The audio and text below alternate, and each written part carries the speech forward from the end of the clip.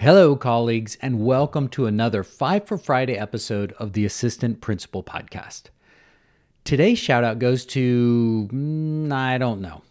It's been a quiet week at the podcast as everyone gears up from school. So please consider emailing me, DMing me on LinkedIn, or leaving a review of the podcast on Apple Podcasts so that I can give someone a shout out. So I can give you a shout out.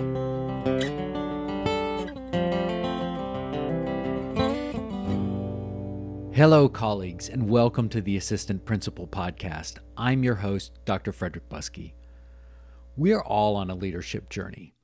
Every day we have a chance to grow. Every day we have a chance to help others grow. My goal and the goal of this podcast is to help you grow into being a strategic leader. A leader who puts people before purpose, who solves problems instead of treating symptoms, and who understands the difference between progress and action. Through this podcast, my daily email, and virtual programs, I'm working to build a network of inspired and inspiring school leaders. Let's get started on today's adventure and this unique opportunity to learn to live and lead better.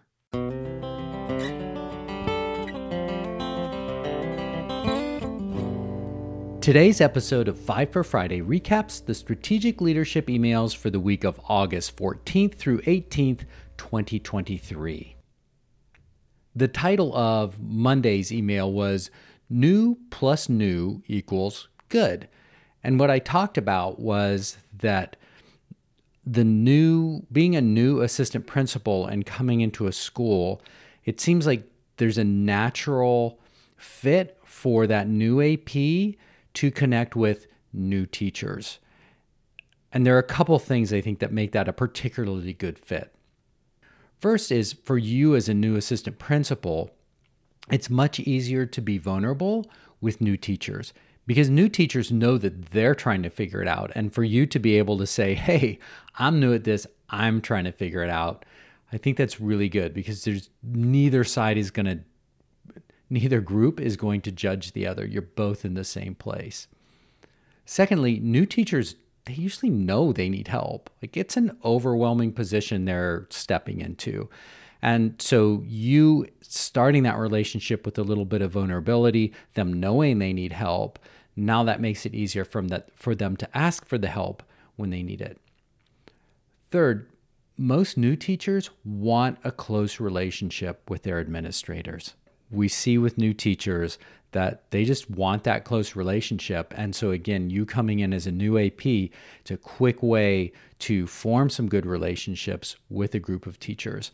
And then finally, with a relatively small investments of time and attention, you can actually make a big impact on students by making this big impact on new teachers, because there are some pretty predictable issues that new teachers are going to struggle with or need support on. And if you can help with those issues, then you're really going to improve the quality of teaching in that classroom for your kids, but you're also going to improve that new teacher's experience and hopefully help make sure that they're going to stick around for a while. And I always think, in the end, we stay in organizations because of the relationships we have with leaders. Now, certainly there are times when people leave. Somebody gets a job somewhere else or they have to move somewhere to take care of family. But you can help nibble at the margins of people leaving by increasing the attention or the relationships between them and you.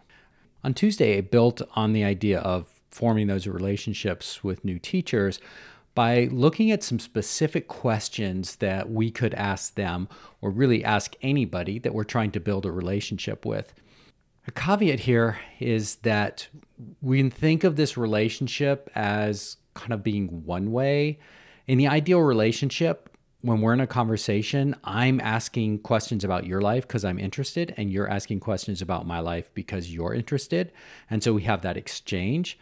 I think initially when we're forming relationships, especially with teachers, that it has to be a little bit more one way. So you're asking the questions and you're learning about them don't expect it to be reciprocal at that point. That's going to take some time and you'll need to develop some trust. So don't expect them to be asking, and don't insert yourself into this and share. I know there are a lot of strategies about mirroring what people say and paraphrasing back and then sharing your own experiences in order to connect and show that you connect.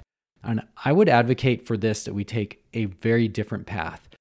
And that is that we want to communicate respect, we want to communicate value, we want to communicate care by just listening. When we paraphrase, when we try to connect with our own experiences, we're taking over and we're taking initiative on the conversation. And for this kind of a conversation where we're just trying to learn about somebody, don't do all that stuff. Just ask the questions and listen. And then when you come back a day later or a week later and you're able to touch on something they said, that's where you've really shown that you did hear them. You weren't just listening, but you heard what they were saying. So here's a couple of those questions. What are you celebrating today? I love this question because it grounds us in the moment and in a positive way. Why did you choose this career path or this position? And another question that can go along with that is there a story behind why you became a teacher? And so this helps people connect to their own purpose, and for you to understand the strength of that connection and the story behind the connection. How powerful is that? What would you like to be doing in 5 or 10 years? And this is great because it helps them think about their own future. And maybe if they say, oh, well, I want to be an assistant principal in 10 years or 7 years or whatever it is, well, wow, there's another place that you can connect with them. You can also ask what they're most looking forward to in the work as a new teacher. And on the flip side, what are they most worried about? And then finally, the question of what do you expect from me? I think it's really important as you're trying to figure out what the assistant principalship is going to look like for you, that there's a common understanding of what that needs to look like with your teachers. Because sometimes I see a real disconnect that teachers expect one thing from assistant principals. Assistant principals actually have goals of doing something else. And if there isn't a common understanding, then both groups get frustrated. Because as a new AP, you're getting pulled away from supporting and growing your teachers because you're dealing with other kinds of stuff that really isn't that important, but your teachers are pounding you with it because they don't understand how important it is for you to be in their classrooms, right? So developing that clarity, and with your first year teachers doing that right away, I think that puts us in position for a big win. All right, so those are the questions. Let's move to Wednesday. And Wednesday's message is that you matter. Remember last week or 2 weeks ago, I was talking about the 2023 beginning teacher of the year, Natalia Mejia, and how she greets her students with, "I'm so glad you're here." Tuesday's podcast with Angela Myers actually echoed that same thing. And what Angela talks about is this idea, she calls it mattering, right? There's a science of mattering. And we know that when we can communicate with people in the initial part of any conversation, that we value them, that they matter, that they're important, that sets up a conversation for success. And it helps them feel better about themselves. It gives them confidence, and it just creates a better environment. And Angela kind of had a basic formula. She called it 252, and I'm tweaking it here, paraphrasing it. But she said this: in the first 2 seconds of any interaction with somebody, pause, smile, say their name, make them feel like the world stopped, right? That you're completely focused on them. And then ask, how are you? Jody, how are you? Pause. And after they answer, I'd ask again, especially if you got a kind of surface answer. Jody, really, how are you? Because this communicates that I really want to know. And remember, I call that asking the second question. And then the third part, as you're leaving, is to let them know that you look forward to seeing them again. Jody, I hope to see you after lunch. Or I hope we see each other tomorrow. I love this conversation. And we can do that in the matter of a 10-second conversation. I can say, Jody, how are you? Jody answers, Jody, really, how are you? And I get a little bit more information. And I acknowledge that information and say, okay, I'm looking forward to seeing you the next time. It doesn't take that much time to start to build that relationship by encouraging people and letting them know that they matter. On Thursday, we talked about the idea of transitioning from work to home. And you've been hearing me talk a lot, I hope, about the 4 essentials. First essential is building your support network. The second essential is your morning routine.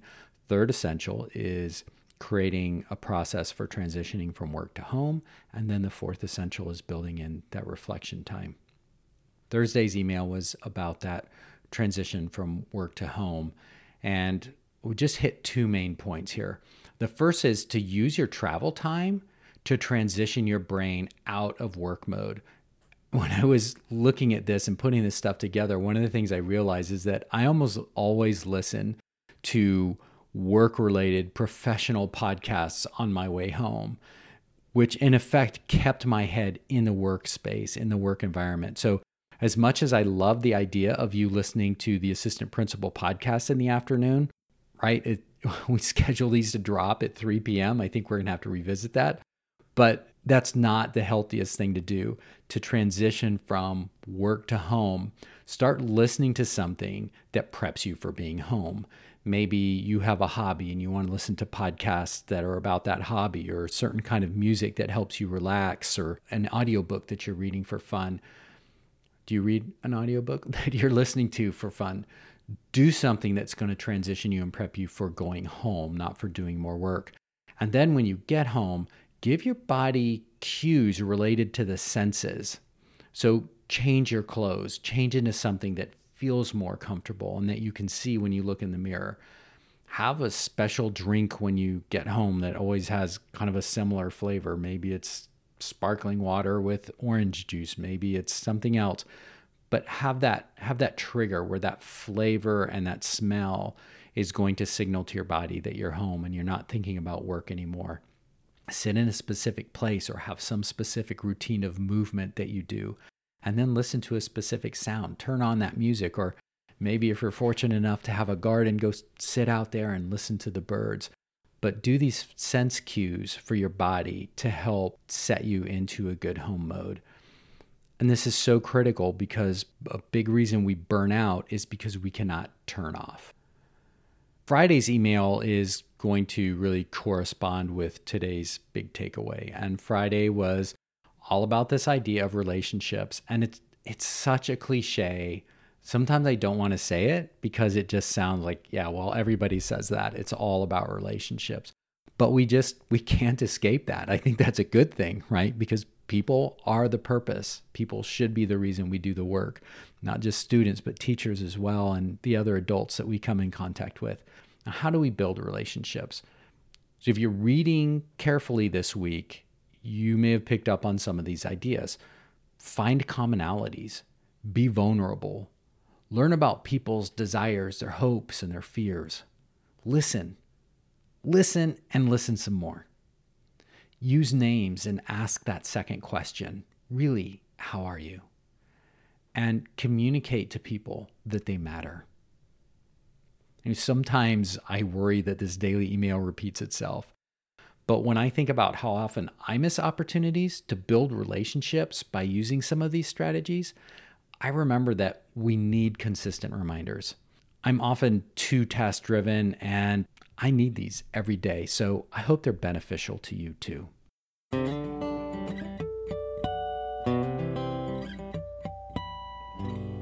So, adding one more layer to this, if your school culture isn't where you want it to be, there are 2 critical things to look at. The first is the quality of the relationships that you have with others or that leadership has with teachers.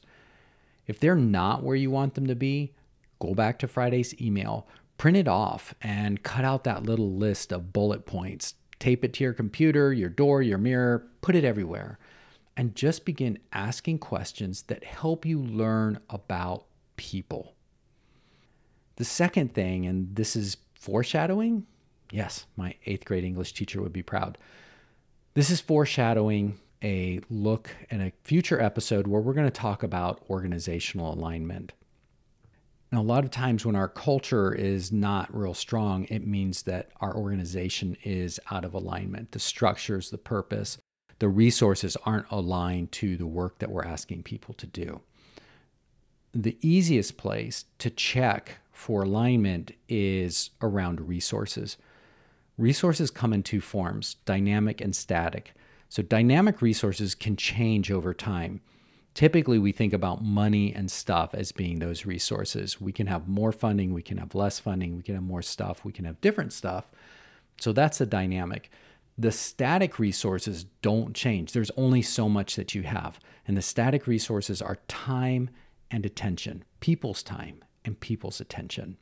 If people are overburdened, if their time and their attention is stretched too thin, then you're going to have a negative school culture. So one simple, not easy, but simple way to improve school culture is to decrease what you're asking people to use their time and attention on. You've probably heard me use that backpack analogy. If I've got a massive 60-pound backpack on versus you who maybe have a 12-pound backpack on, you can go further, faster, funner, and with less chance of injury than I can because your load is less. And when we have people working in the school and we keep loading them down with more and more expectations, what we're doing is we're shoving more stuff in their backpack. And at some point, they're just putting their head down, they're hating every minute of it, and they're just trudging along. And that plays out in our school culture. So 2 things to improve your school culture: improve your relationships, ask those questions, listen to people. Then the second, and you can actually capitalize on this in the first, because if we build those relationships, people are going to tell us where the impact is on their attention and time. Take those things out. Take things out of their backpack so that they can enjoy the hike a little bit more. All right, that's it. Thank you for including me on your leadership journey. If you'd like to walk more with me, I have a couple ways that you can do so. First, invest no money, but a little bit of time and download our free checklist on building your support network. That's the first of the 4 essentials that we talked about today. Number 2, you can invest $9 a month and about 20 minutes of your time to become a supporting member of our community. You'll get early access, early and unfettered, you like that word? Early and unfettered access to our free courses, a discussion area, and a library of past content. You'll also be helping me continue to invest both my time and money in producing this podcast, writing the daily email, and producing all kinds of free content. Finally, you can become a full member of our Apex community and join me for monthly group coaching and lots of other perks. And you can get the details for all of these things at my website at frederickbuskey.com. I look forward to seeing you next Tuesday when we play with some ideas about how to support veteran teachers. Please remember to subscribe and rate this podcast. Rating the show helps others find it. And if you want to be a super fan, consider leaving a review. Again, you'll be helping others find the show, you'll be making me smile, and maybe you'll find yourself getting a shout out at the top of the episode. I'm Frederick Buskey, and thank you again for joining me on this episode of the Assistant Principal Podcast. Cheers.